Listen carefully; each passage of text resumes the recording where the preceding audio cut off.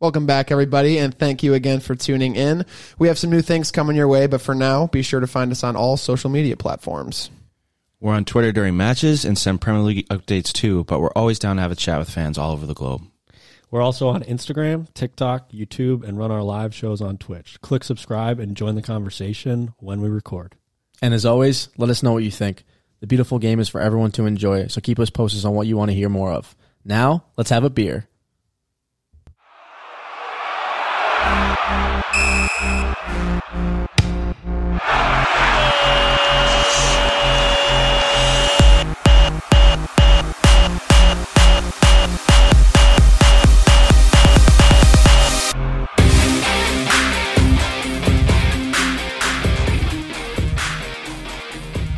Welcome back, everybody. The Howlers podcast is remote. We don't have COVID. We don't have COVID. Yeah, no, we're just all in different locations right now. So, what's the mileage we're covering right now, boys? We got Connor in Connecticut. We got Andrew in the great state of New York. Jalen and I are holding down Massachusetts. That's got to be like 500-600 miles, right? Yeah, I would say so. Around there. Yeah. I would hope. Mass has never been more secure. Yeah, we're good. Nobody worry about a thing. I own Connecticut, at least the farmland of Connecticut. Yeah. Got that lockdown. Also, just had to endure the longest awkward pause of probably my entire life waiting for that cue from Andrew. Yeah, I had to. For some reason, when we're on Zoom, we can't hear the intro music, so we kind of just have to wait for Andrew's melodic voice to give us the cue. The test screen was pretty efficient before, but we're back. Are never more important than when it's just you. You know, you're really holding it down there. Appreciate it. But we're back. All four of us are back. It's good to be back, and there's plenty of football to talk. But before we talk footy, does anybody want to share what they're drinking tonight? I'll go first. Okay. It might knock you off your seat with how original it is, but it is a honey brown, and that's literally all the label says is honey brown. 12 fluid ounces, product of the USA, and it's all my grandfather drinks, and I'm currently at my grandparents' house, so. That's what it's going to be. I mean, it's a nice light beer. It's kind of sweet for a beer, like brewed with honey, real honey. It says on that's the coming side from here. a guy that's had a blueberry muffin flavored sour. So kind of sweet is like, that's really saying something. But, I might have to get a case for the summer. Yeah, they're down in the basement. I was on the first floor. Going to record from there, but they have the TV volume up pretty loud. So I was like, just for background noise purposes, I'll probably for the farmland and the typical grandparent stereotype, their Wi-Fi is pretty good. It is good. No, they're on the wave. Well, I'm in Southington now, which is a bigger city. So, but they just got an iPhone. Like they're going through their paces and they're with it. Tristan, what are you drinking, Tristan? I don't think anybody's ever referred to Southington as a city. That's sort of a stretch. Like fair. 6 buildings. Buildings and then an airport. I am drinking Public Garden, which is an IPA from Trillium Brewing Company. Trying to really make a push for these IPAs this summer. I know it's like the season of sours, but that's always my season. So Trillium, thank you for the always delicious IPA. Hopefully the first of many. I gotta try one of those. Yeah, they're very good. Are you Andrew or Jalen? Are you guys drinking? No, I don't have any beer. I didn't get to go to the beer. I'm drinking water. I was drinking earlier when I was cooking, but I took too many down. Water, dude. Is it tap? Oh, my water? Of course, man. I'm trying to boost that immune system.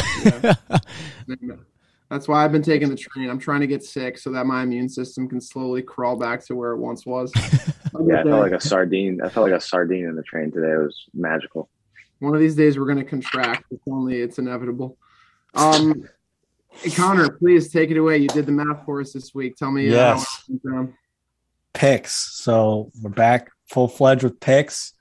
And last week we came out hot. I mean, the numbers were high. This week, not so much. And I'm going to start from the bottom. So Andrew and I were knotted at the bottom. with five apiece. I love that. So well down from last week. Tristan, you and I were on the top last week. Jalen, I told you I was going to give you an earful. You were dead last week, so knock the chip off your shoulder. But Andrew and I dead last with 5. Tristan, a mighty 6, right in the mid-table. And then Jalen comes through with 10. Just, I would have to presume, out of his ass. I don't know where that came from. Let's go. This is what y'all get for talking shit. What? He must have got 4 lines. 2 scores, because there was a lot of games that we picked wrong this week. He had a draw. Oh, he had the Liverpool 1-1 draw, I'm pretty sure. And then I think he had the Brighton 4-0 win too. Yes, I remember that. I don't remember picking that. I don't remember his other one, but either way. No, there's no way I had Brighton 4-0. No, I think it was that was a joke, Jalen. That's a Jalen's like, oh shit, did I? Oh my god, I'm a genius. I have no idea which the other one. It might have been West Ham, or it might have been Arsenal Leeds. I'm not sure. Jay, when you win, you win. I gotta give it to you there, man. There's no. But when I lose, let me tell you, I lose terribly. But we'll see if Leeds stay up. That's good mojo for you, honestly. And then who knows though with how well Everton are playing, but. The transfer market got off to a pretty hot start. Some massively seismic news coming out of the Etihad today as a rather large announcement was made. Erling Haaland going for 68 mil, which is a pretty damn good deal, I might add. I'm not sure how long the deal was for, but either way, they got their striker, and it's just huge. Yeah, no, and to give more context to the transfer itself, the official statement, Manchester City can confirm that we have reached an agreement in principle with Borussia Dortmund for the transfer of Erling Haaland to the club on the 1st of July. So the agreement is done. It's not 100% finalized, but we can all say safely that it's most likely going to be done. And it's a personality for City, a different type of personality. I think they've never really had someone like Haaland before. And it's a Zlatan-esque personality for the Premier League, I think, overall. So it's going to be very interesting to see him adjust to the Premier League. I think he 100% has the physicality to be a 20-plus goal person a season, challenging the likes of Salah and Kane for the Golden Boot. But no, just it's an unfair signing just because how good City are without a number 9, a true number 9. So it's. And to on the contract itself, this is from Fabrizio. They will pay a total of 60 million euros, which is the release clause for Erling Haaland. His salary will be worth £375,000 a week, same level as De Bruyne, crap. And the medical has already been completed. So, yeah, that is insane. He's on par getting paid with probably their best player in De Bruyne. So. Exciting news. Release clauses are so weird. I mean, they're just like Werner's was activated by Chelsea 2 years ago, and it was only like 50 million. I'm pretty sure at a time when he was scoring a buttload of goals. So, yeah, I think like there's obviously so much good to pull from Haaland's game. A lot of it we've covered in the past on past episodes. Right away, I was like, let me see if there's any skepticism that I can throw at the wall that'll stick here, just because that's what's fun to do. Because I recall a pretty inconspicuous signing by the name of Jack Grealish not blowing over as well as everyone had thought it would, and he went for a lot more money too. So, yes, I'm aware that they're not the same position. Yes, I'm aware that Haaland has had more guaranteed success in different leagues. I think he will have a lot of success. I'm not one of these people, but do you think that there's any skeptics out there, and do you think that maybe any of them have like a point as to this signing might be causing some trouble? I'm super skeptical. I'm super skeptical because he has a terrible muscular injury history. If you look at it, like he's missed almost 60 days or 2 months off like hamstring injuries alone and like hip flexor stuff. So I think if he can keep healthy, he'd be dominant. But I think it's a big, like, that's one of the main things that come with him. Like Mbappe doesn't have any like known like problems like that, like muscular or like ankle or anything weird like that. Like certain players just have certain things, and his is like he can't stay healthy. Like he did not play that many games for Dortmund this season. I don't think he was a regular all the time. Yeah, I think that's a very good point in the fact that there is some injury troubles, but I feel like at City, with the sake of rotation and just their depth, that might dampen out the concern for injury. But me personally, I'm not a huge skeptic of, I guess, the transfer, because I think it is going to just pan out for City. It seems to a lot of the time. But I'm more worried about style of play. I think we saw Timo obviously jump loads of goals in the Bundesliga and then jump to Chelsea, just still has yet to find any sort of like goal scoring form. And then just the style that City have adopted without a number 9, I think, and have thought that they're more dangerous playing without a number 9 because they're not one dimensional. They don't play that traditional high striker. They can attack from any angle, and they do score loads of goals. And if you look at kind of how Lukaku fit into Chelsea's side, Lukaku in a traditional number 9 can score a boatload of goals as he did in Italy. But Tuchel wasn't willing to adopt that play style just to fit his Lukaku's striking capabilities. And I find it hard to believe. Like, Pep is very personal with his players, and I think he's going to allow Haaland to transform, but it might not be in the sense of what we're used to seeing Haaland do. It's going to take some adapting, because I don't see City completely changing how they play just because of this young talent coming aboard. I mean, Zlatan didn't thrive under Pep. I know Tristan made that comparison earlier, or Andrew did. But yeah, Zlatan and Pep had a terrible relationship. Could be the same thing. Also, I don't think Haaland's a lazy player at all, but City have a style that every player needs to be fit, needs to be pressing always, and they play a high demand physical football, like just when it comes to endurance. And like Jalen's mentioning with hamstring injuries, if he's asked to press constantly and asked to be another person in defense when they need him, can he, if he's always running, is he going to tear another hamstring injury? Is he going to come up with something else that going for a challenge? You know, strikers aren't the best tacklers, so and hurt himself. So there's definitely a lot of potential what ifs, but I think at the end of the day, Pep's going to adapt to what Haaland can do, and he's a smart manager. And I don't think I've ever seen Pep with a player have a problem with a player at City other than Leroy Sané, and that was only for like a season. So obviously he had moments with Zlatan when he was younger, but I think this Pep is definitely a different Pep, more personable, and Haaland I think is definitely worships the hell out of him. Yeah, I mean, I think style of play is the strongest point you guys bring up. Obviously, there's like a physical barrier. He'll be asked to do a lot, and like Jalen said, he does sort of come with a backpack full of, maybe albeit minor. I know there was a major one this year, but minor injuries, so that could be a huge thing. But I mean, Andrew, it was you that brought up Lukaku. I mean, it was Connor. Sorry, Connor brought up Lukaku. Yeah.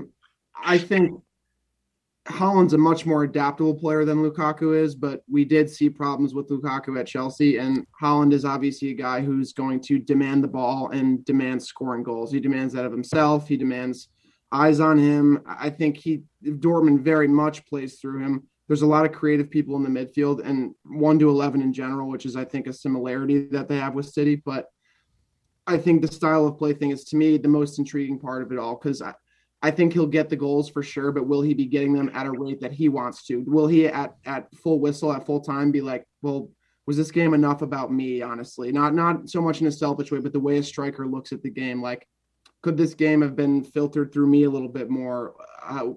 Am I not getting found on passes? Are we not using this system correctly? So that's really it. I feel like he and Pep will get on thick as thieves. Like, that's bad for the league if that is true, and bad for everybody besides City. But part of me is like, I don't want to see him go and rot and shit like Lukaku does. You know, I'm not a Lukaku fan, but I don't like seeing him go to Chelsea in that situation become miserable, you know, in like a funny way. I'd like to see it work a lot more, even though I'm not a Chelsea fan. I'm not a City fan either, but I think it'll work out really well. I think we all think that. I think the final question I'd pose before we move on is, what's the over-under on goals he gets or on his first season? Are we going plus 20 or are we going under 20? Well, okay, let me lower that because that's actually kind of a lot. 15. I say plus 15. In Prem? In the Prem? In the Prem. Yeah. I was going to say 15. I was going to say 15. I would say 15. I don't think. I think he's getting over 15 goals next season. So too, bro. I'll say over. I'll say over. That man's. I'm going to say under because I mean, I don't know. I'm also kind of another worry in the back of my head is like, one, I've been fed up with City for quite some time, obviously just because of how they do business and how they win everything in that sense. But they also signed Julian Alvarez in the January transfer window, and Jalen was going on about just how high a quality a player he is. Yes, he was bought for a lot less. I think the fee averaged out to be like 21 million or something like that. But he's a highly rated striker. He's 22 years old. And how is City going to balance this? Are they just going to sacrifice one player's career for another? Is it going to be a sense of they're actually going to battle it out, or are they going to just give the nod to Haaland because he's the more star-studded player? Is Alvarez going to even get a chance? But if it is a level playing field, there's a chance that if Haaland picks up a couple of knocks, Alvarez is in form, he could be second on the block for the striking role at City. So, and I mean, I would love to hear what you guys think about how your just general emotions around Alvarez as well. Do you feel for the guy? Is it just how football business is? But I'm hoping that Alvarez shines through a bit too, just because I like to see South American players thrive and they're high quality and they don't get as much publicity. So if he can find success, maybe it knocks Haaland off his mountaintop at the moment. I think that's what you expect when you just go to City, because look at their midfield. It's ravaged with talent and playing time sacrifice for the other player. So I don't think it'll be I think Pep will figure out how to work both players in a rotation. If there is injuries that come for Haaland, then you'll have a striker in Alvarez. And think about it, City haven't had an actual number 9 in what, two seasons, or no, a season. 2 seasons, and I mean, yeah, Gabriel. I would say it's 2. Aguero was injured majority, yeah, and Jesus, yeah, like you said, Jesus was injured, so and it looks not injured. Sorry, playing on the wing. Sorry. Jesus is on a lot of other clubs' transfer lists. I know Arsenal have been smelling around for him for pretty seriously for a while now, and that's kind of looking more and more likely, especially because Arsenal need a striker, and Gabriel Jesus is now probably much less invested in staying in Manchester than he was before. I mean, he had to know that they were going to do something like this. This didn't come as a shock to him exactly, but I don't know. I think in terms of the over-under thing, I'd go over. I think 15 is definitely in the Premier League doable for him, especially if he takes their penalties, which I would imagine that he would. But yeah, I mean, it's definitely, no matter what happens, it's going to shake a lot of waves and it's going to make a lot of noise constantly next season. Again, regardless of whether or not the success comes. But right. Good for the league. That's yeah. I feel like their depth isn't going to be what people are saying it is by next season either. I think I personally feel like a lot of players are going to leave, or at least a few key ones. I don't think Bernardo Silva is going to be there. That would be huge. They have 4 players on 1 year, and it's unless that they'll get offers. Yeah, unless I'm missing an extension that's been signed. Fernandinho's out. I know he's not a forward, but he's a midfielder, so he's officially out after the season. I could also if Mahrez wanted to, I could definitely also see him leaving. I don't know. I just feel like their squad depth is so is always talked about, but I feel like it could change at any moment. Yeah, I don't know. It's going to be interesting, like you said, and that's going to be very.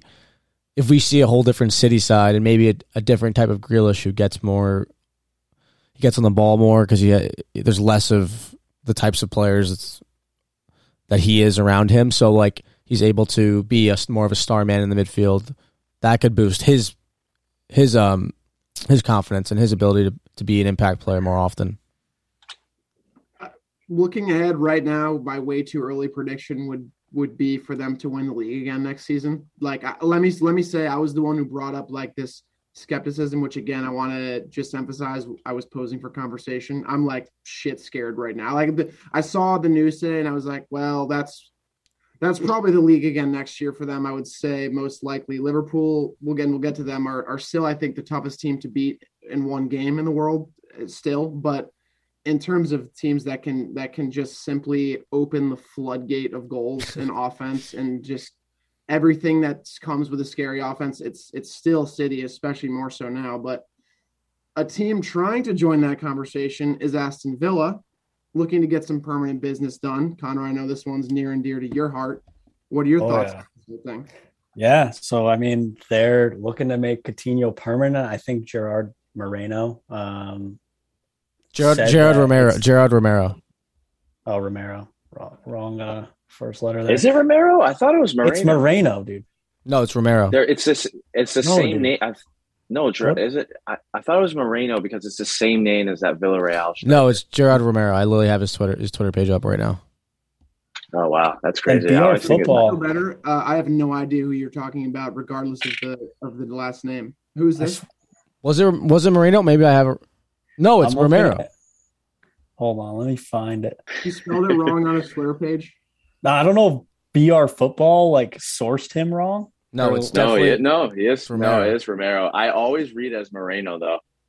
I did too. I checked it and then still wrote it down wrong. But I've been doing that for years then. Oh yeah, it is. Yeah. Anyways, that's not important. But Romero, Either yes, way, yeah. So I mean, Barcelona, they're cutting their losses with Coutinho, and there's supposedly a finalized deal in place to permanently get him to Villa. It's going to be for $21 million US. It's nice to see that as the currency label on it. But $167 lost, bro. $167 million lost. $1 million lost. That's actually so crazy. And his wage. The reason that Barcelona is obviously just cutting ties is not only the amount of money they spent, how he has never, whether it's never been given a chance at Barcelona or just hasn't been a factor when he's actually there, but they also pay him a 380,000 euros a week wage. He was making like a bandit, bro. He's making more than De Bruyne and what Haaland is soon to be making. But there's a former Camp Nou hot dog vendor who had to lose his license because they were just sorry, man, we're cutting back. And he's like, wait, 160 million they lost on that guy? I wonder if that had something to do with me losing my job. Anyway, just Barcelona did not collect any dubs this past year by any means. But no, and it's good that they're finally acknowledging it, just cutting losses. Coutinho's happier at Villa. Gerard stated to the press that he wants him there. So that it's good. It's good to see him back. He's been playing really well, been a factor for them. And I think him staying is also going to allow Villa to bring more probably foreign players aboard into their system to hopefully find maybe they can complete that Emile Smith Rowe deal they were shooting for with Arsenal last summer. Yeah. That's hilarious. Oh, wouldn't that be something? He's not getting much playing time these days, so. We sign who we want. We're a big club.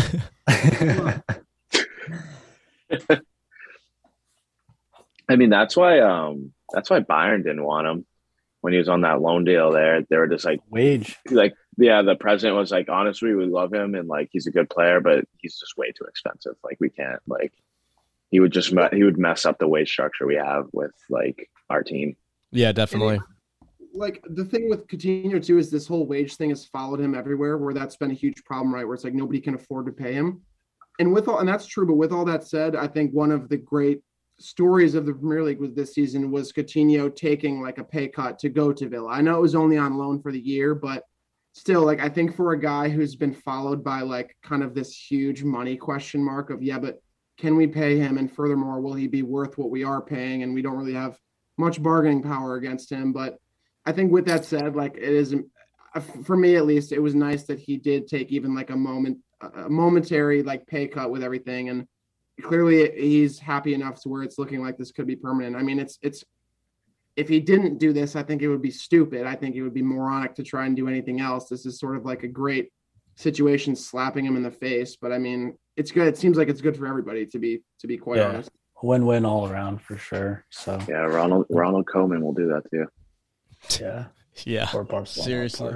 For Make you want to cut your wage down in half just to get out of there. Does he have a job? Is he coaching anybody right now? No. I don't think so, right? Unless Everton wants him back. Is there a chance he might go back to the Netherlands? Or no? I don't think so. I thought they were gonna sign anyways, but I thought they were gonna get De Boer back. But that would also be a bad decision. No, not De Boer. Van Gaal, sorry. Oh yeah. He just had the cancer treatment, but I think he's doing better now, which is good. He's good. Yeah, okay. Yeah. But yeah, that takes us in. Yeah, I mean, Sadio, I don't know, Connor, if you wanted to mention Sadio at all. That is a good segue into today's game, but how much? Yeah.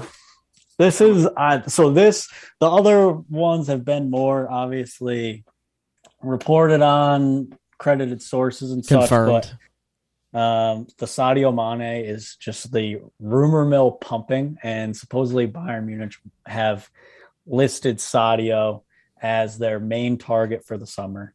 And I mean, it's kind of gut-wrenching as a Liverpool fan. You do have to understand that the glory days front three of Bobby, Salah, and him are destined to come to an end at some point. But you see what Sadio is doing late this season, and you're just like, there is no way we can afford to lose Sadio. What he has done for Senegal, won AFCON, took him to the World Cup. And then obviously today he goes and gets the game winner, and he's scoring. Salah hasn't really scored at all much lately, and Sadio has been carrying the entire load along with Luis Diaz. So it's scary times. Sadio was very humble as always in his post-match presser after grabbing the goal. He was actually sitting there. I watched it was him and Henderson, and Henderson was talking, and Sadio's just like in his own world. And he's looking over the reporter's shoulders, and he's watching his goal on the screen behind him, which was funny. They all got a laugh out of it.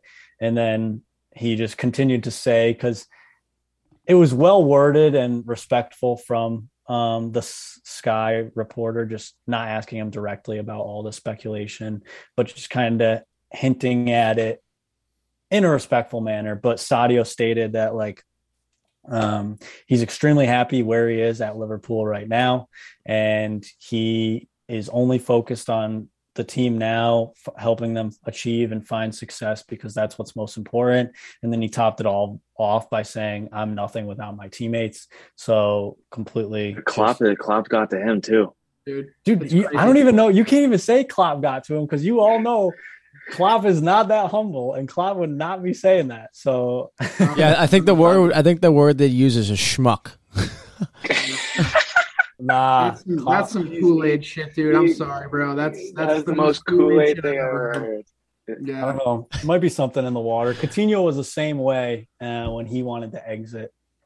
He was very cordial about it all until the offer. I mean, think about it. If you're Mane, like this guy Salah, obviously your friend, like teammate, like they probably talk a lot. Like they're both from Africa, and like you beat him in the AFCON. No one talks about it that much.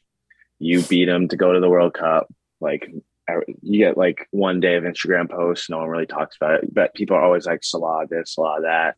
Like you're definitely like sitting there like where like you don't need the attention. Like Sadio doesn't need the attention. He gets paid millions of dollars. That's like probably like the last thing he needs. But it's like, why am I not like in these conversations? Yeah. Like it's definitely somewhere in his mind. No matter how humble it is. I think for Sadio, it's less even that because of his roots and everything with how he approaches career. But I think that he does understand that at Bayern, he is more likely to win multiple trophies in a season. And I think that's what it comes down to for him is going to be the success.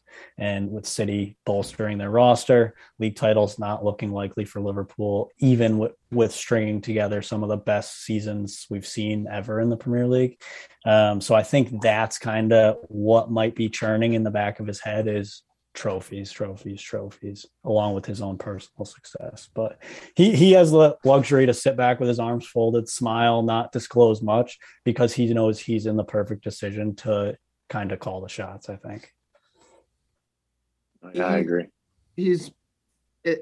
Liverpool is one of those clubs, and I feel the same way about City and probably Real Madrid, and that's where my personal list would end, of teams where if guys are unhappy and they want to go somewhere else, it should not be because they think they're going to win more trophies, because they won't win more trophies than any other club. Unfortunately, I think right now there's 3 clubs you can go to. Well, I guess 4 with Bayern Munich that are would be a Champions League final contender, and you can be sure that each year. Liverpool, City, Madrid, Bayern.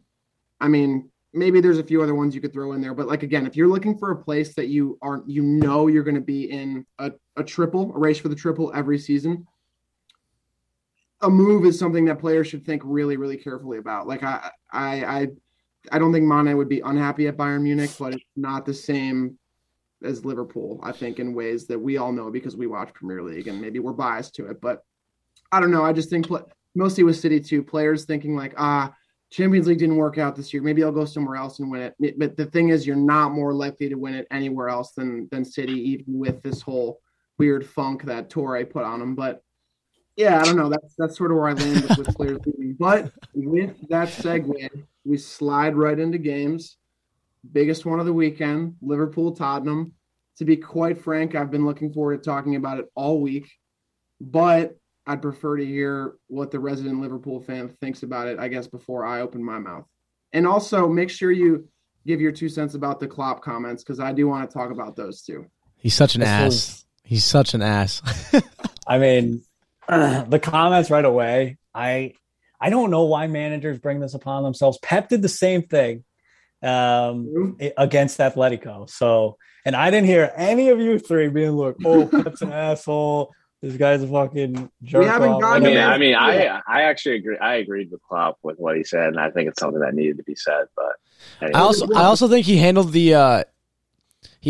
what happened afterwards when Pep talked about Liverpool, when he talked about it's all emotion, it's emotional. Well, yeah. Be specific with the quote. So, Jalen, what do you mean? What did Klopp specifically say, or Pep specifically say, that you agreed or disagreed with? I agreed that Spurs wasn't looking to win after it was strong. Fuck you, dude. That's no offense, but I personally don't like that football. It's different. Like the Atletico one, that one's a little different because Klopp was Spurs was playing good football. Spurs was playing football. Atletico, Pep was that's not football. That was I don't know what that was. There was people behind people. There was lines behind lines, and he's just what are we supposed to do? Klopp was just yeah, they played, but then once it drew, they just stopped they just didn't want us to win. It wasn't they wanted to win, they just didn't want us to win, which is fine, but it's dumb. I don't like football like that. Okay, right. So I guess, I don't know, just to steer it back in, Connor, give your assessment of the game, and then we can talk about all the quotes after. I know that's the more juicy thing. Yeah. What did you actually think about the 90 minutes that you were watching? I mean, I was going into the game, I was extremely nervous because Liverpool has been playing in always higher back line. It's always just they're pulling their line. Obviously, Spurs deadly on the counter. I knew they were going to get chances in behind, and it was going to kind of come down to how clinical they were on the counter. Luckily, they probably weren't as clinical as they could have been on the day, and I think that just comes with the play style. But Liverpool, I didn't get to watch the whole game. I was actually putting in a patio, so I was just listening to it. But struggled to break down Spurs at times, but also had some chances that I thought we could probably put away. Obviously, Virgil was a big factor on set pieces. He hit the bar, but then it was kind of leveled out by Højbjerg hitting the post. So it was, I guess, the game exactly is how I expected it, and I am not shocked by a draw. And Conte has Tottenham pegged differently. And when it comes down to it, moving kind of back into Klopp's statements of just that's kind of like why we're competing for the league, and that's why Tottenham sit fifth. I think that is something that is, as much as it might hurt to hear, I think there is something in that. Like if Spurs want to seriously become a team that chases titles and is like a constant factor in top four and then in your European competitions, there is a bit of like, yes, they can play that counterattacking style, but they need to be a bit braver in just how they approach it if they want to do it consistently. Because like they haven't had that in so long, like since Poch, in my opinion. Because I mean, the last two managers they had pretty much play the same style as Conte. Yeah, but I don't think the comments are warranted. Like, where is Klopp? Who and what right is Klopp to say that? Because this is Conte's style of football. It's not perfect yet because it's not a complete system. It's not a complete team of his, and he's had success with it. He's won a Premier League title with it. He's won an FA Cup. He's won a Serie A. So like, I just didn't like that he had to throw a dig at a situation because he was obviously grumpy.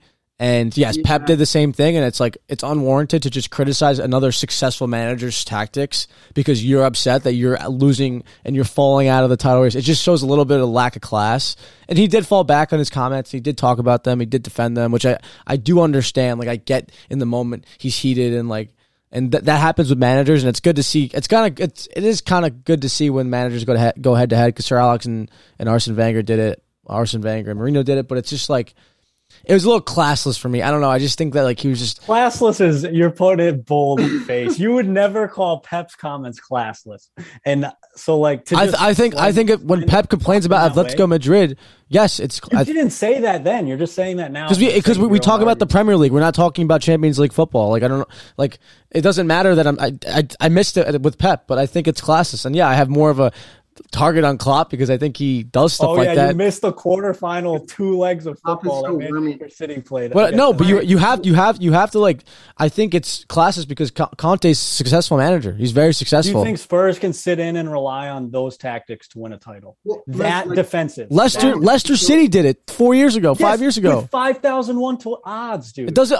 It still happened in Spurs football. That is not how Spurs has traditionally played. But look, it's not how they're traditionally played, but it's a different manager, so it's going to change. Liverpool, like I get there's history and there's roots and style of football with clubs, but if your path, but they didn't play that way against City. Like City has the same pedestal as Liverpool, and Spurs was playing mad attacking that game. No, I came back and they won. What I'm saying is, back to what my first original statement was, it's not a complete system. It's not a complete squad of Conte where he feels comfortable enough to play. It was the same system against City. Yeah, but it's not the same. Twice, and they beat him twice. It is, but I'm saying like it's not going to be 100% every time. It's not going to look pretty every time. But I think Conte can get to a point with the right investment in the squad to where it is, and you can't make that. I see it on your camera. You're like, I don't know. You're doubting my response. Yeah, but because he went and chased the game against City, and they won. Conte has had success in Serie A and Italy.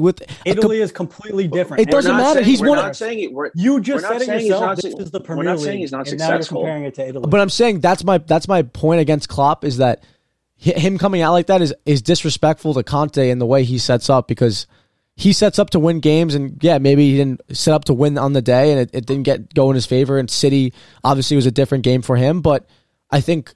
But it's not about favor. Like the thing he's saying is that he didn't try. Like there was no effort at all for them to even attempt. Like it's not like their system wasn't working. They physically weren't doing the system. Like they literally sat 5 and 5. Kane was at the top of the half circle. Yeah, I know, and I'm saying it's not going to be perfect every time. And yes, he's going to set up differently. He's going to take this game with more risk because he wants top 4. At the end of the day, he does. Take any risks. He doesn't want to take. It's what I said. He doesn't want to take any risks. He needs 3 points to get to top 4. He should take a risk in the game. No. I don't agree with that. No. So here's from a Tottenham standpoint. Here's one. What I thought about Klopp's comments was, anytime a manager acts like they're fucking new to this, I know that there's frustration and you're just pissed you didn't get the result. I don't want to make this more complicated than it needs to be. Klopp's pissed because City got 3 points this week and Liverpool didn't. That's the end of it. He had to go get behind a microphone and get asked by journalists a dumb fucking question that he was like, how do you think I feel right now? Like, anytime a manager says, oh, me personally, I don't like the style they play. You play Burnley 2 times this season. Southampton can really pack it in at times, I recall. Palace at times can pack it in. Do not act like you're new to packing it in order to get a point out of the game. He's absolutely right. Tottenham cannot aspire to win the league if when they play teams like Liverpool, best case for them is getting a point out of it. Conte's not had a full season. You're right. That's how Conte can't win the league in 2 games. Mathematically, literally, we cannot win the league in the last 2 games we have. So I fully think Conte knew that. I think he was thinking as soon as that bullshit deflection went in, and I'm not knocking Liverpool because I'll get to the game in a second, but as soon as that game tying goal happened, he was like, I just cannot expect to win out of this. I would still like another window to put players that can help me expect to win out of it. But yeah, I think Martin Tyler was calling the game. He was like, you have to think Conte now is just going to be thinking, let me get a point out of this. I was thinking it when I saw the goal go in. We don't really have the press. We don't really have the intensity 90 minutes to get all 3 points. Maybe we will next season. That's the goal after the summer window. But that's where I was like, Klopp, come on, buddy. Like, you got 2 games left. Keep it together. You're not new to this. You knew exactly how this game was going to go after 1-1. So, like, do not act new. In terms of the actual game, it's been a long time since I've been as proud of like a Spurs 11 as I was. Like, I said it before, and I do mean it. I think over one game, over one leg, there's not a more difficult club to beat than Liverpool. And I mean, like, take all 3 points or like win the final. I think they're the best unit gunning right now. So to get a point from them is fantastic. And like the whole 3 points thing, like, again, we were never going to get that. From a game plan, it's like we would have needed to play absolutely perfect to get all 3. Not only would we needed to play perfect, things would have had to have gone perfectly. No shitty bounces, no deflections. There was a bad deflection. There was nothing we could do about it. So from where I'm standing, and it's with 2 games left and fighting for 4th place, I'm like happy as a clam to be even taking 1 point because of how good Liverpool is, how much better they are than Spurs, and for how well we played. I mean, say what you want, Klopp. At least our goal was well worked. At least we had build up. At least we pressed. We had intensity. It was beautiful passing, and we actually scored a goal as opposed to like Luis Diaz was a massive issue all day. But you can't tell me that the ball went where he was shooting it. Like, Klopp, bro, you went off a deflection. Like, let me be pissed I didn't get all 3 points from this game, man. If it weren't for a crap deflection, we would have gotten all 3. Conte could have said that, but he didn't. So. Yeah, like the rest of the pod besides Connor, Klopp really fucking gets under my skin like no other manager. I don't. It's the veneer. Go ahead. I don't mind him, but I mean, I personally think that Pep. And one thing Klopp did say, and obviously it doesn't like change the fact that he said it, but he was like, "That's just me. Like, I don't like that football." And I bet 1,000% that when Pep lost those 2 games to Spurs, he was thinking, the Spurs, he was thinking the exact same thing. Because the possession was crazy, obviously, but that's the play style. Same thing with Mourinho. What's his name? The Wolves coach, obviously, he did it terribly. Nuno. Yeah, it didn't work out for him at Spurs, but like they play that counterattacking style. And that's not Klopp, that's not Pep. And he said that. He's like, I don't like football like that. Like, I don't think it's proper football. Like, obviously Liverpool plays a high ass line and like always on top of you. So I didn't hold that against him. I mean, he said it. I think coaches should be allowed or managers should be allowed to vocalize. And obviously, like Andrew said, like and Tristan said, like he was just pissed that he lost and like City won or not lost, that he only got 1 point. But I mean, I don't think he should be faulted for voicing that, and I don't think he, and I don't, and I, yeah, and I don't, he definitely knows that Conte's a good manager. I mean, he came to the league before with Chelsea, did that exact same thing and won. But he's just saying like, he's pissed in the moment. He's pissed in the moment. Yeah, and I think I don't take issue with him being pissed in the moment. I take issue with people slandering to the point of classless. It's a little classless. It's a little classless. It is not. It's a little classless. You literally play like a set style of football all season. You have to come up against this all season. It's okay to like blow a lid and be frustrated about that. Liverpool played Burnley twice this season and they beat them twice this season. Like if you're arguing about a team packing, so he cannot like that style of football.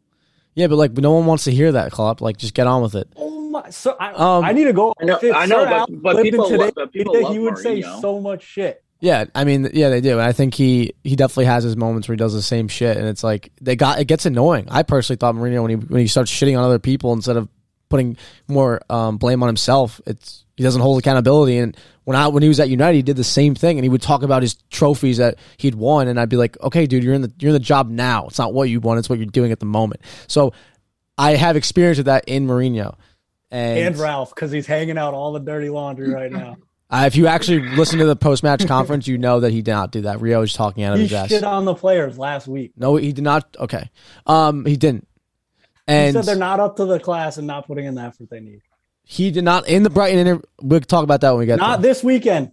A week ago, 2 weeks ago, he said that. Yeah, okay. I mean, find the clip. I mean, he's being right. He's right. I mean, yeah.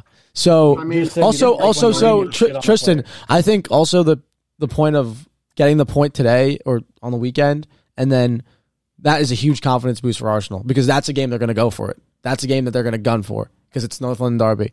So I think the point itself is 100%. Is a good result for Spurs in just getting a fire under their ass at the end of the day. Yeah, I mean, if there's a team you want to play before probably the biggest game of the season now, it's the best team, arguably. There's no team that's going to be as defensively sound and organized and quite frankly, like impressive as Liverpool have been. So still nervous as shit. Still have absolutely no idea what scoreline I would even think to pick. I really don't know. It's like form is out the window, obviously in a derby, and they're a big deal, but I'm not sure. I mean, even in when we talk about it to end the pod, it's like, I'm not even sure it's nerve wracking, but since you do have some United spiciness in your stomach right now, I want to stay on the topic. We don't need to talk about it all that much. This isn't just to shit on you, but yeah, your team did lose 4-0 to Brighton, and you haven't been behind the microphone since. To Barcelona? To Brighton, Salona. But yeah, no, the loss itself was an embarrassment, and I've stated that on multiple occasions this season. The loss to Everton and so on, but a lot of it came down to just. I mean, Brighton were playing brilliant football, but then also United just poor defensively and not challenging first balls, not out of position. There looks like there's just a disconnect between the whole back line and Brighton. We talk about Brighton as like the best team out of the bottom, from out of the top six that plays probably the best style of football, and they play. And by the way, they're in 9th right now, yeah. So they're like. But you could even say the shittiest of the top half, which would still be a yeah, exactly. And I think we talked about them and their ability to break teams down and their one-touch play, and one of their goals came off 3 passes. So they took full advantage of United's poor team cohesiveness and ability to defend, and scored some absolute embarrassing goals for those United defenders. They should if I was Lindelof and Varane, I'd be red in the face because they made us look like fools. But Bruno stated afterwards he's not fit to wear the badge after fans were chanting. They were chanting that probably towards the end of the match, just mentioning how no player deserves to wear the badge, and I'm in full agreement with that. They just seem like they don't care, and to Ralph's point of maybe last weekend talking about that, it is embarrassing, and it is something that they need to be called out on at the end of the day. But he did back them in this match, and he took full responsibility for how they set up, and that's kind of where the whole situation with Rio comes into play. Rio stated, "You're still in the job, man. Relax, have some respect for the people around you, make waves behind the scenes, push and pull, jostle for positions and outcomes behind the scenes with people." He's saying a lot of stuff to almost distance himself from responsibility, but he has it to accept some responsibility that the team has got worse since he's been there. And in this match, this was after Brighton, by the way. So in this match, post-match interview, Ralf saying, like I mentioned, he defends the players. He goes, "I'm in training with them. I see what they're doing. This is on me. I can't put all the blame on the players." And he's not looking for excuses. He mentioned that.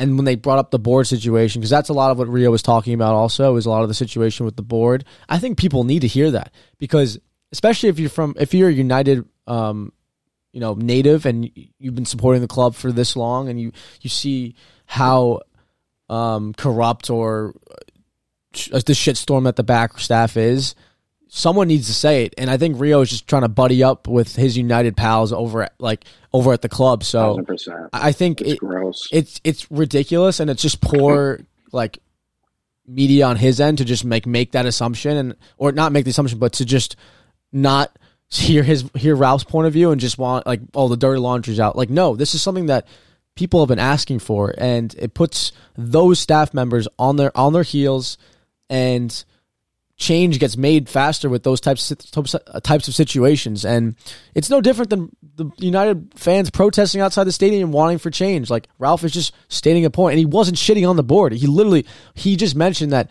we had options for strikers. I brought these options to the board. They said no, and that was it. He talked about it in the post-match at Brighton that they only had 48 hours to make a decision. He's like, there was things that we couldn't foresee that happened. So at the end of the day, nothing happened, and I can't really, I can't put blame on anybody. It's just, I told you what happened, and that's it. And so, yeah, I think it was a little ridiculous on Rio's end to even bring that up, and I think it's just a buddy up situation with his United pals.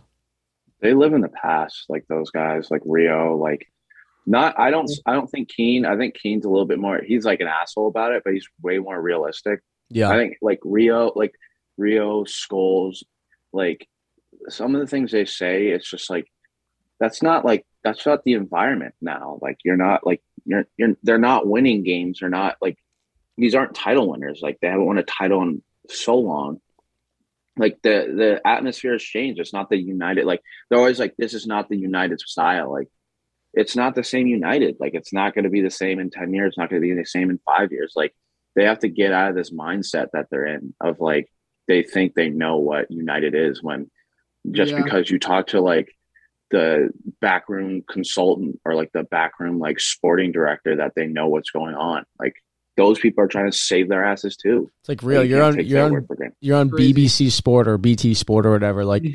You have probably some of the worst takes on TV. You're on BBC Sport and you're literally old man shouting at the sky level crazy. Pardon my French. He's supposed to be in tune. What are you talking about, dude? You wore baggy wind pant jeans when you'd go to the club when you played for United. The shit is not the same. The league changes, ownership changes, players move. The league naturally will always shift in certain ways. I totally get United success being burned into their brain. No, United is a team that wins. The players always play well. It's just such an immature, crazy thing to think. And actually, where now most of them, like Jalen said, are just kind of ganging up on the current United team, wouldn't now be a good time to be a big brother type deal? Reach out to some of the players, talk to them about what it was like when you were there and what the badge actually means. I can't. They don't know. They never lost. They don't know any of that. They legit just don't know how. They don't know what losing feels like. They don't know a bad atmosphere in the background. They just have no experience. And this all stems from the whole Rio comments, or he thinks the board should take Ralf off post match interviews. He's they should get him off. He literally stated that. Because because he's voicing Diogo Dalot out there or something. Dude? It's what do you? That is just the most illogical thing to ever bring up. That makes the club look so soft and weak. Oh no, get him away from the podium. That would make things 100 times. Rio, what are you talking about, dude? It's crazy. It's gone to the point where someone needs to say something, and if it's Ralf who's going to be a consultant, then yes, he's going to be a voice for the club as soon as Erik ten Hag's in. So it's also easy for from Ralph's perspective. Obviously, he hasn't been there long, but it's easy for Rio to say that those battles need to go be fought in the back rooms, and you need to go to these people and kind of hash things out face to face with them, but it is not Sir Alex walking in the room where he can say whatever the flying fuck he wants and more than likely get it. It is a manager consultant that's been at a club. He hasn't performed, and then he's going to turn and ask and criticize kind of what's going on. No human is ever going to react well to that situation. So he kind of does need to take a different avenue and how he approaches things in order to initiate change. Because if he goes and talks to the back room or talks to higher ups or board members, whoever it might be, what's the likelihood they're going to listen to him? They've already spent the money. They're spending loads of money on player contracts that aren't performing. The transfer market has obviously been horrible for United and hasn't panned out. So it's easy. Like, they probably already see what's going on. Ralf is going to come tell them the issues on top of what's already going on. So what's the likelihood that's going to actually initiate change? I think it's pretty low. So that's probably just also adds to the ignorance of Rio's statements of like, oh, go talk to, like, go have a conversation, whatever it might be. Like, it's not Sir Alex walking into the back room and asking for something or saying we should change this. It is someone that's been there for 3 months, knows how clubs can change, but there's a lot more on the line because it's United. This is my last point, and we'll move on from this, but unless someone else wants to get in. But has Rio not been around for the past, 5 years? Because we've had Mourinho, we've had Van Gaal, we've had Ole, and they've all had the same issues with you don't think they went to the backroom staff and talked to them and had the word with them? You don't think Ralph's done that? It's not he's talked to them. He's talked to them. Like, he said that. Like, the only thing that's different between them is, like, Mourinho said it 4 years after. Yeah. Like, Ralf is saying, like, yeah, I talked to him last week. They said this. That's the way it is. And they get mad about it. Like, oh, there's supposed to be this giant protective shield over, like, what goes on in there. And it's supposed to be, like, portrayed as a great club, and it's just dying on the inside. Like, that's worse. Exactly. Like, everyone should know, like, this is, like, bullshit. So, Rio just acts like this stuff hasn't happened. Like, he acts like Mourinho probably didn't try and talk to them, or Van Gaal didn't try and talk to them. Like, they definitely did. And because they didn't voice their opinion on a microphone after the game, it's just so dumb. Like, it's just a dumb thing on his end to make it an issue. It sounds like a joke, but it's not. Okay, Rio, if you want to offer criticism about how United are going the wrong way, personally, I think BBC Sports and their coverage of the Premier League has really been going south for a while. I think somebody should talk to the backroom staff at BBC, because it seems that these former Hall of Fame players who played for these great clubs seemingly offer fuck all when it comes to their time on air, and all they do is criticize team owners. And if every single Sunday your point is this United locker room is a mess and the backroom staff, dude, I've heard this. I've seen the YouTube clips. Congrats on getting tons of clicks on it. And it's so cool you're on cable and you still stayed relevant even after your knees gave out. But say something else, dude. People are paying for these subscriptions. If you want to criticize another team's ownership, look inward, man. Like you say the same thing every weekend. It's not unique. And you, Rio, should have the most unique viewpoint of United. You're a United great, maybe their best defender that they ever had. Should you not be offering more than just this sort of weird, He's also the guy that told Newcastle fans to buy the club when when their ownership was in the dirt with Mike Ashley. If you got a problem, buy the club. End cameras. That's work that day for him. That is, Jesus, it's insane. We can move on from that. that. My double cheese the other weekend. I think I'm just gonna buy McDonald's and then then they won't fuck with my order. I'll fix that. Yeah. I'm honestly, we need to move on because this Rio shit. Every time there's a Liverpool slip up or even a Liverpool win, all eyes go to City. Hopefully it evens out more. But man, did City respond this weekend in kind of a step on their throat way. Geez, I don't know what they have against Newcastle, but man, oh man, was this a response? Yeah. Leave it to City.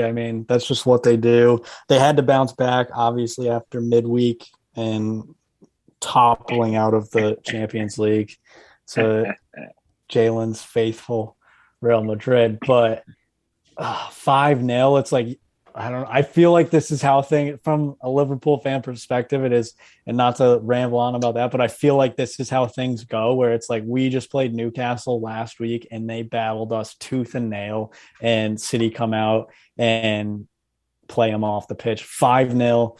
I don't have much to say on the game. It was just an absolute thrashing. I don't know what the possession stats were. At one point, it was 99% to 1%. Yeah, I didn't. Was that a joke or not? I don't know if that was a joke or not. My brother told me, but I was like, that seems unrealistic. But you never know with City. It was like the second half. Like the second half, they had 1% possession. Like that's unreal.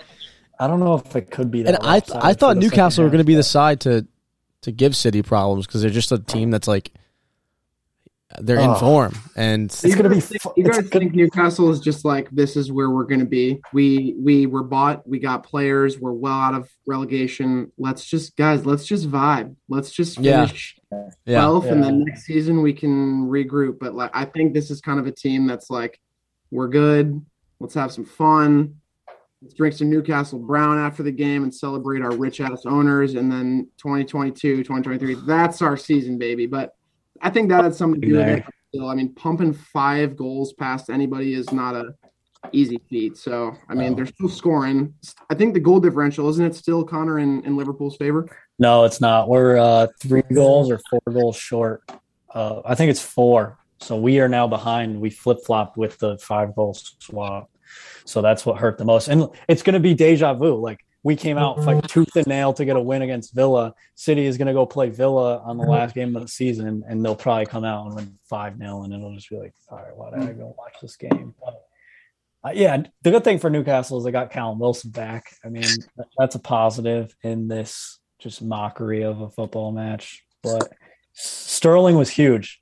I'm forever interested. I've ranked on Sterling many years in the past, but with his lack of use from Pep in big moments, and it really does confuse me because, I mean, he offered 2 goals in this game, and he seems to be able to just come on and flip a switch and contribute to the team whether they need him or not. He always, when he's on the pitch, he does contribute. So seeing him just like show up on the weekend, pop 2 goals in a 5-0 just thrashing against Newcastle that just played Liverpool hard last week, it does really make me wonder if Pep should have relied more on Sterling in the Champions League moments, because I think he's like even more likely to come through than a Grealish. Like I don't know. It is like very interesting to me that when he pops up, he's relevant and scores goals, but he is just very quickly put on the back burner in very big moments, and it seems like he does come through in big moments. So Sterling knows the system. Like one thing about Grealish that he has to unlearn from Aston Villa, which is sad because that's like who he is he has to always have the ball at his feet. He doesn't know how to move without the ball. Like he's not good at it. And Sterling, like we always not criticized, but we're always like, oh, it's a tap in, but he's always in the right moment at the right time. He's always a goal threat. He's always a goal threat, which is that's what Connor's saying. He's reliable.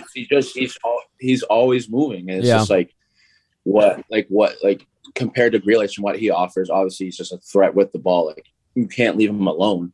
But I don't mean this as a term having to do with age, even though it kind of has that connotation. But like Sterling's one of the grandpas of the team, where like regardless at 29, which is wild. Yeah, it's true. So I guess he is kind of a really grandpa, but like no, he is. He's been there forever.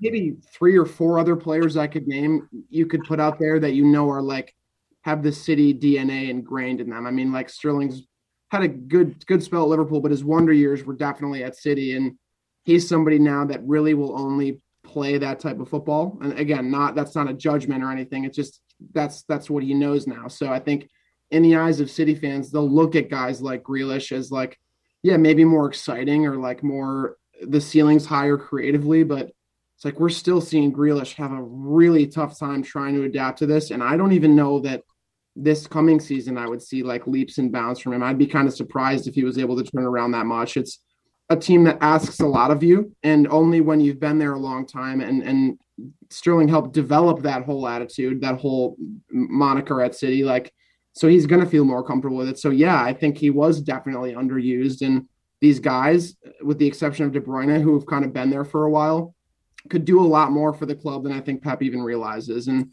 I recall Gundogan being sat out a few lineups, and I'm like, man, this. Not only was he like a Premier League Player of the Year candidate last season, like he's just a guy that's been there a long time. He's been there through the best City times, and he knows what it's like to hit that high. So nothing against Pep, but I mean that's just sort of where I see the whole thing. I kind of side with those guys like Sterling and those guys that have been there a while because they get it. And Sterling, definitely. handcrafted by Pep. There is not a player, I don't think, in the full City 30-man roster that has transformed more under a Pep Guardiola management style and coaching. So it's just interesting that he doesn't fall back on a guy like that. Definitely. In times needed most, but it's tougher to find a team with better vibes right now. I know they're still in the thick of it, very much so, but man, it warms my soul seeing Everton get all 3 points. It really does. It really does make me happy. And this result this weekend was huge for them. I don't hate Leicester, but man, oh man, Everton, I'm kind of pulling for them to stay up now. Would have been epic to see him go down, but what a result. We're liking Frank more now too because he's happy and he's like, "Oh, I don't know about that." But, I'm not speaking for Tristan, but no, it seems like, I mean, you could see him after the match. He went over to the fans and they were chanting, and he was just throwing his arms in the air. So I think that Chelsea one was huge for them in this match. I mean, Leicester definitely they got one back in the game itself, but they were able to crawl back and get another one for Everton. So, no, definitely a great result, and their momentum's with them right now, in my opinion, and they have that game in hand still. Yeah, and it goes to show that at the bottom of the table, when you need it most, you don't rely on skill, you don't rely on tactics, you rely on sheer emotion and will to get across the line. And in the last two performances, Everton has demonstrated and put that to the test and found success doing it. Frank was obviously super hyped out, post-match, after the game, to all the fans, to all the players just fighting for every inch on the field in order to get those 3 points.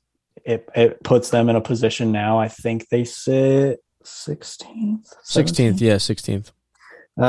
With that game in hand, so they went from relegation likely to now what you could call first place in the relegation battle, and most likely to stay up. And they've done it off sheer emotion, just sheer willpower and desire to. Sheer willpower. We have given him an understandable amount of flack, but Jordan Pickford has emerged as a patron saint of Merseyside in terms of all things blue. He's had a couple insane performances. The Chelsea match, I remember, was that the one where he took a ball off the face? I've watched that off the face, and he made the save from inside the net. He was behind it. Yeah. Jordan Pickford died so Everton can live. Literally died. Yes. So he's been somebody who is definitely a goober. I kind of hate seeing him between the sticks for England, but at Merseyside, he's kind of a living legend now, especially if they can stay up now, because he's been a huge part of that, no doubt. Definitely. Do you think it's purely player? Do you think the players finally started listening to Lampard, or was it just the looming relegation that they just suddenly woke up? Reality finally set in, and they were like, "Oh shit, this is real." I also think they probably saw Burnley win 3 games off the bounce, and they're like, "Why the hell can we not do this?" I think Anthony Gordon's a player that maybe has rejuvenated them a little bit too, because he's an academy player. He probably I don't know if he has a voice, but I'd love to think that he's this young gun who has a voice in the locker room, because he's an Evertonian. At least by performance. If he's not saying anything, he's leading by actions. It could be he's been their player of the season. I'd agree. I would say a mile. He's been by far their lifeline all season. So I think it's a bit of both of reality setting in, and also maybe Anthony Gordon. I would love to think that Anthony Gordon is having an impact just because he's an Evertonian academy.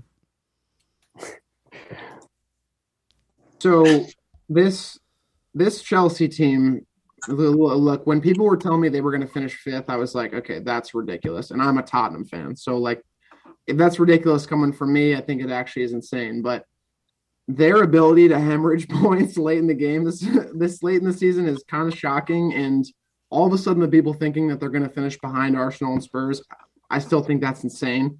Mathematically, maybe even impossible, but this is not how you end a campaign for Chelsea. I don't know how many lasting effects this will have. And I think once the hardware took itself out of it, minus the FA Cup, they're like, we got all our eggs in one basket, and Wolves took it. It was a great game.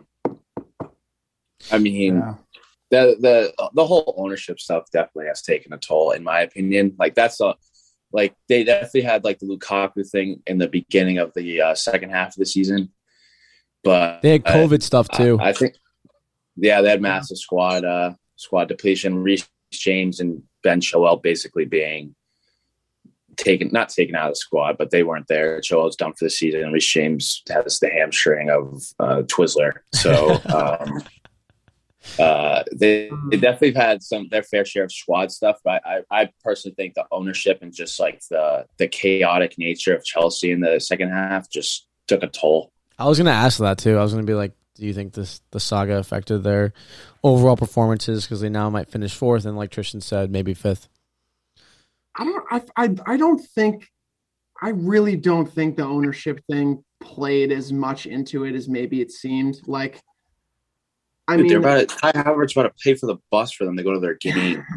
For so many people, besides the players, it's a big deal. Anybody who works a backroom staff job, anybody who like works in ownership, I feel like the players were not like by no means like shielded or protected from this, but obviously everybody associated with the club, no matter what's going on, like when it comes to the players, they're going to think like, we got to make sure the players are still like, let's make sure they're on track. They're focused. Let's make this as normal a season as we possibly can for them.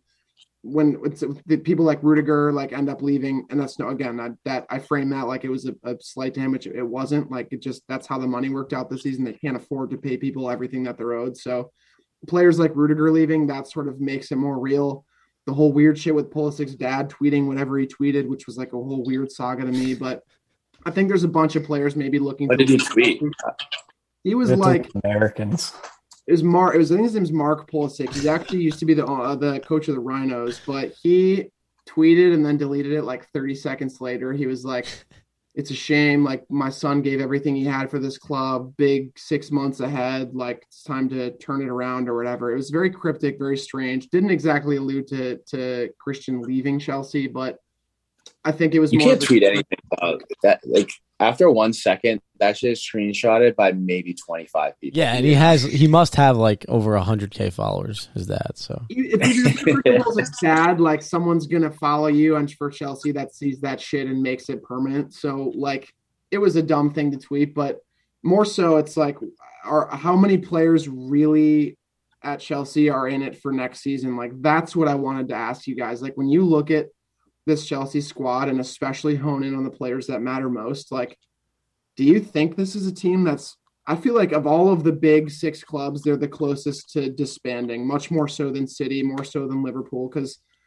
there's the whole ownership thing, and it seems like they're going to obviously replace their rich owner with a new rich owner, maybe even richer. But I don't know, Rudiger leaving, this whole Pulisic thing, it seems like it's not totally stable at Chelsea, and the Champions League was big, but they kind of forgot about it pretty quickly, and it seems like there's some guys that might be shopping around. What do you guys think about? I mean, looking at it right now, Azpilicueta's gone, Rudiger's gone, Christensen's gone.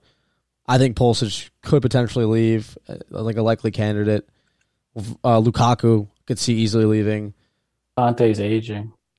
Conte's aging. Alonso, he gets a lot of playing time, but he may see Alonso. I saw Alonso's probably going to leave too. Yeah, like go back to Spain. I thought he was going to go back to like one of the Liga clubs. Kepa maybe. Saul's out because he's on loan.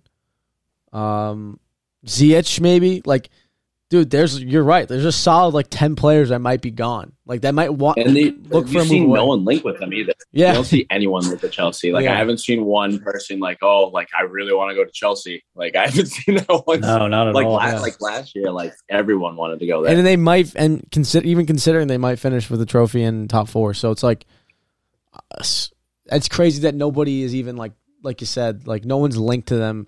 But that's also part of the fact that they were going through all those financial they need changes. to get things sorted because right now the only thing, the glue is solely Tuchel. That's it. Like right now until the club selling is complete, likely by the end of the month. Until then, I don't think you'll see many links. But once that happens, Tuchel's the only thing holding the club together. Like if Tuchel got up and walked out right now, the club would probably fall apart. I feel like that would... But he's like known for that shit. Yeah, true. There's times I question how long Tuchel will be there again. Let me just be clear, not a slight to Tuchel. I don't. Pep is, as people call City a plastic club, and like largely financially, there's meat behind that. But I also feel like Pep is in love with Man City, and Man City's in love with Pep. Maybe neither of them articulate that particularly well. That's something a relationship therapist could help them work out. But like, they love each other. They care very deeply. The feeling is reciprocal on both ends. And Tuchel, I don't really see that. I think I don't see that at all. Maybe he and Abramovich had as good a companionship or business relationship as Roman Abramovich can have with a Chelsea coach. Maybe that's as good as it ever got. But with that said, like, Roman's out of the picture. He's in a gulag somewhere. Like, I don't think things are the same at all. And I think Tuchel's like, whoa, it's like kind of a weird vibe here right now. I definitely have funds. We're getting this new rich owner that I'm sure you guys have a lot more information about. But like, I don't know. For me, City seems like that club that people bring up, like, oh, are they about to disband? Or these guys about to just cease and desist and disperse? But for me, Chelsea's like, of the big six, Chelsea's the closest to me for a drop off right now, based on where the season has ended. But it's just me. No, I think that's well said. Definitely could happen. So what about the ownership? Have you guys found? You said you guys had some down and dirty on Chelsea. How do you want to go about this? It's happening. It's going to be happening. I don't know. How do you want to hash this out? I was going to talk about some bright news around like going forward, and then I'll just pick up whatever you don't cover. But I have other news. You guys should both talk. I have the logistic. Yeah, that would work perfect on Zoom. Get everything out of the way. I don't know how Zoom hasn't gotten better that it doesn't pick up like both audios. It just cuts out one and one speed, but whatever. I have just like the logistics of the sale and numbers, stuff like that. So I can run through like a quick 90 second breakdown of what that looks like and who the guy is. It's Connor Wall speaking. That's probably unlikely, but go. You're on the clock, Connor. So the Todd Bowley Consortium is the likely suitor for Chelsea and soon to be purchasing. Again, the timeline is hopeful that the deal will be done and paperwork signed by the end of the month. Who the guy is, I looked up on Wikipedia. He owns 20% of the Dodgers, and he also owns DraftKings. Shout out Andrew. But don't know what you're talking about. The sale is going to be for £4.25 billion, and it's going to be weird how this goes down. So £2.5 billion are going to go into a frozen UK bank account where Roman Abramovich gets to pick the charitable donation to be made. So that $2.5 billion is going to be donated to a charity, but that donation has to be approved. It's going to the Russia taking over Ukraine fund. Right. No, so that donation has to be approved by the UK government. More than likely for that reason specifically, that it can't be that Putin is then framed as a victim of the Ukraine crisis and the funds go to them. So it's guessed that that $2.5 billion will be donated to help support everyone's lives who have been impacted due to the Ukraine crisis. So that's kind of how that goes down. And then moving forward, Andrew, I think this is probably what you're going to touch on, but just what the new owners have committed in hopes to revamp the club. Yeah, and to give more background on consortium who's involved, Clear Lake Capital, Mark Walter, CEO and Chief Executive Officer of Guggenheim Partners. They're an investment firm, and he's part chairman of the Dodgers. And Hans-Jörg Wyss, who is a founder and former president and chairman of Synthis Holding AG, a medical device manufacturer. So they're all billionaires, and but it's good news for Chelsea in terms of financial backing. But bright news going forward, Chairman Bruce Buck and Director and Chief Transfer Negotiator Marina, I'm going to butcher this name, Granovskaya. They're touted, they're known for completing transfers like Eden Hazard, Didier Drogba, and N'Golo Kante, and they're both going to... Oh, yeah, she's a killer at Chelsea. I think when it was National Women's Day, we highlighted her as like... Oh, yeah. she's big hoss over there at Chelsea. She's real shit. If she's at the table, like some shit's about to get done, no doubt. Exactly. So they're staying on, and they the new owners have committed to keep them aboard. They also were the direct contacts for the selling of the club. So they handled the whole process with the Rain Group, which is a U.S. bank that Roman Abramovich has signed to deal with the financials and the transfer over from new ownership. So yeah, they got some. They have historic figures at the club that are going to remain there, and they're going to. You see that with a lot of clubs. You see a lot when management changes and when things change. A lot of the backroom changes. With United, it was when Sir Alex left, so did their CFO that he left eventually, which led to a lot of Ed Woodward coming in and being an issue. But you got to see that with Chelsea. It does not going to happen. It's going to be, as business as usual when it comes to the people in power, which is good because they're making football decisions at the end of the day. Yeah. And also revamping the club. Todd Bowley made I think I don't know if it was him or Chelsea that made a club statement that with the new purchase, there's also 1.75 billion pounds that is going to go into the stadium. So Stamford Bridge, it's going to go into the academy, the women's team, as well as the women's team's home stadium. So there's going to be a load of funds that is just solely put back into the club due to the whole deal going down. So who knows? I mean, we're skeptical, obviously, of Chelsea, but imagine their first decision is they sack Tuchel. Oh my gosh! I'm wondering, what is the coaching market like this summer? Are there a lot of people available? I mean, the only coach I hear constantly is Poch, and that's only because I don't know if PSG is going to fire him or not, or if they've found somebody better. That seems to be the whole situation since he's gotten there. Is you're here till he finds somebody that's more successful than you are. But I don't know. I think about this whole Tuchel thing and with the whole ownership. It's very interesting. You guys obviously did a great job doing your research and hashing out what's going on. And I think a great thing too is so often we talk about the money not going to the right place or the money being there for the wrong reasons. But I think a nice thing is that a lot of people talk about how far the city training camp has come since the new ownership has been taken over. That's obviously 5 or 6 years ago now it's been, but there's a lot of money that maybe was made for the wrong reasons or reasons that aren't totally humane, but it's for football's sake, if that money is even partially going back into an academy where they can build better training grounds, help invest in the future a lot more, make the whole area look better. It's that's good. That's just some good that you can say came from everything. So that's what's nice about the new ownership is hopefully the new person that comes in is, he's all about it and they feel like they can really inject all their funds into the club because that's kind of what we all like as Premier League fans, right?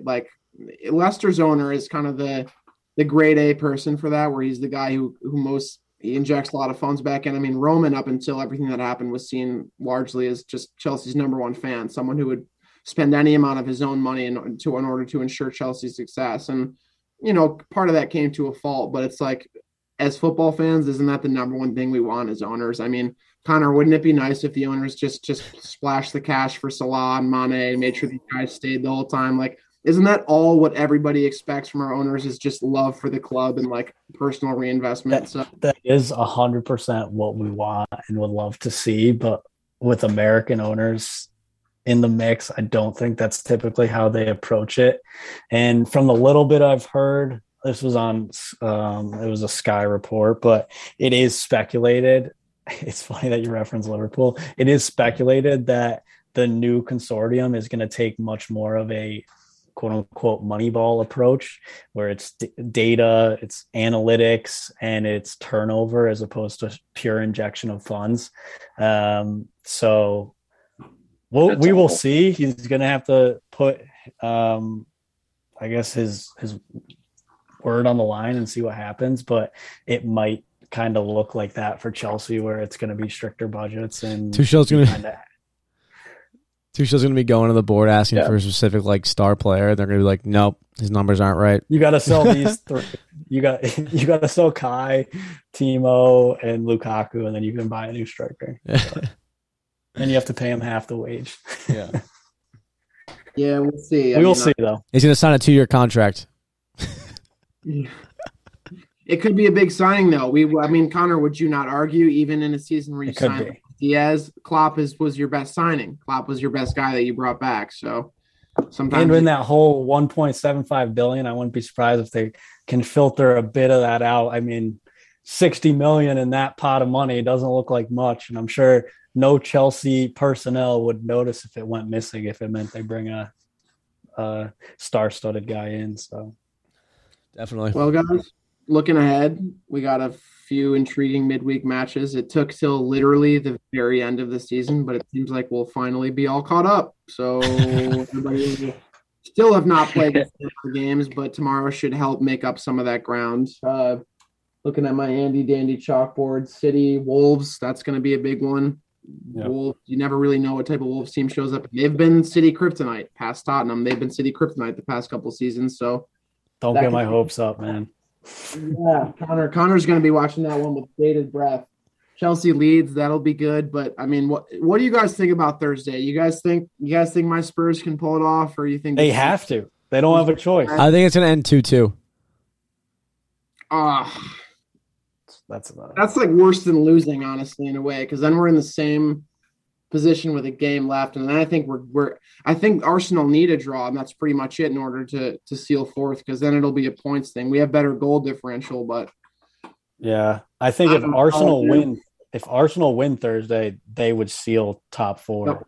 So, I mean, Spurs have to chase the game, and not to dig up the conversation from before, but this is kind of like how I think you see that whole style of play put into perspective, because they now have to go from playing off the back foot to now maybe trying to completely transform how they play to take it to an Arsenal side in hopes for 3 points. I mean, there's no saying that the point was valuable to them earlier, but it's going to be interesting to see how they have the full and utmost confidence to do it. Just applying themselves and thinking critically about their positioning and everything is going to be.